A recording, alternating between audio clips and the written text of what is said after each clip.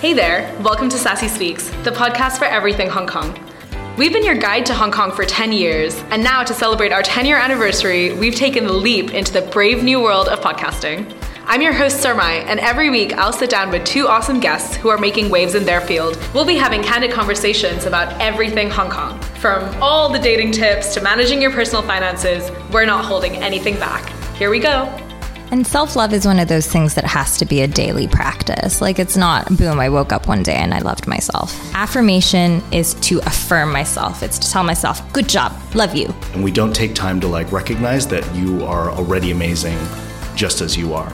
Every time it's time to buy something new, think about what object you're going to choose and what's the life cycle of that object. For me, just keeping things really simple, like this whole fish, whole chicken, shrimp with the heads and shells on. Try to do as little work as possible. Kind of take a step back and look at the bigger picture. What makes you happy? Like, truly, think of a word, and if you're sparkling, that's what makes you happy. This is Sassy Hong Kong. Subscribe to our podcast, Sassy Speaks, on your favorite platform today so you don't miss a thing.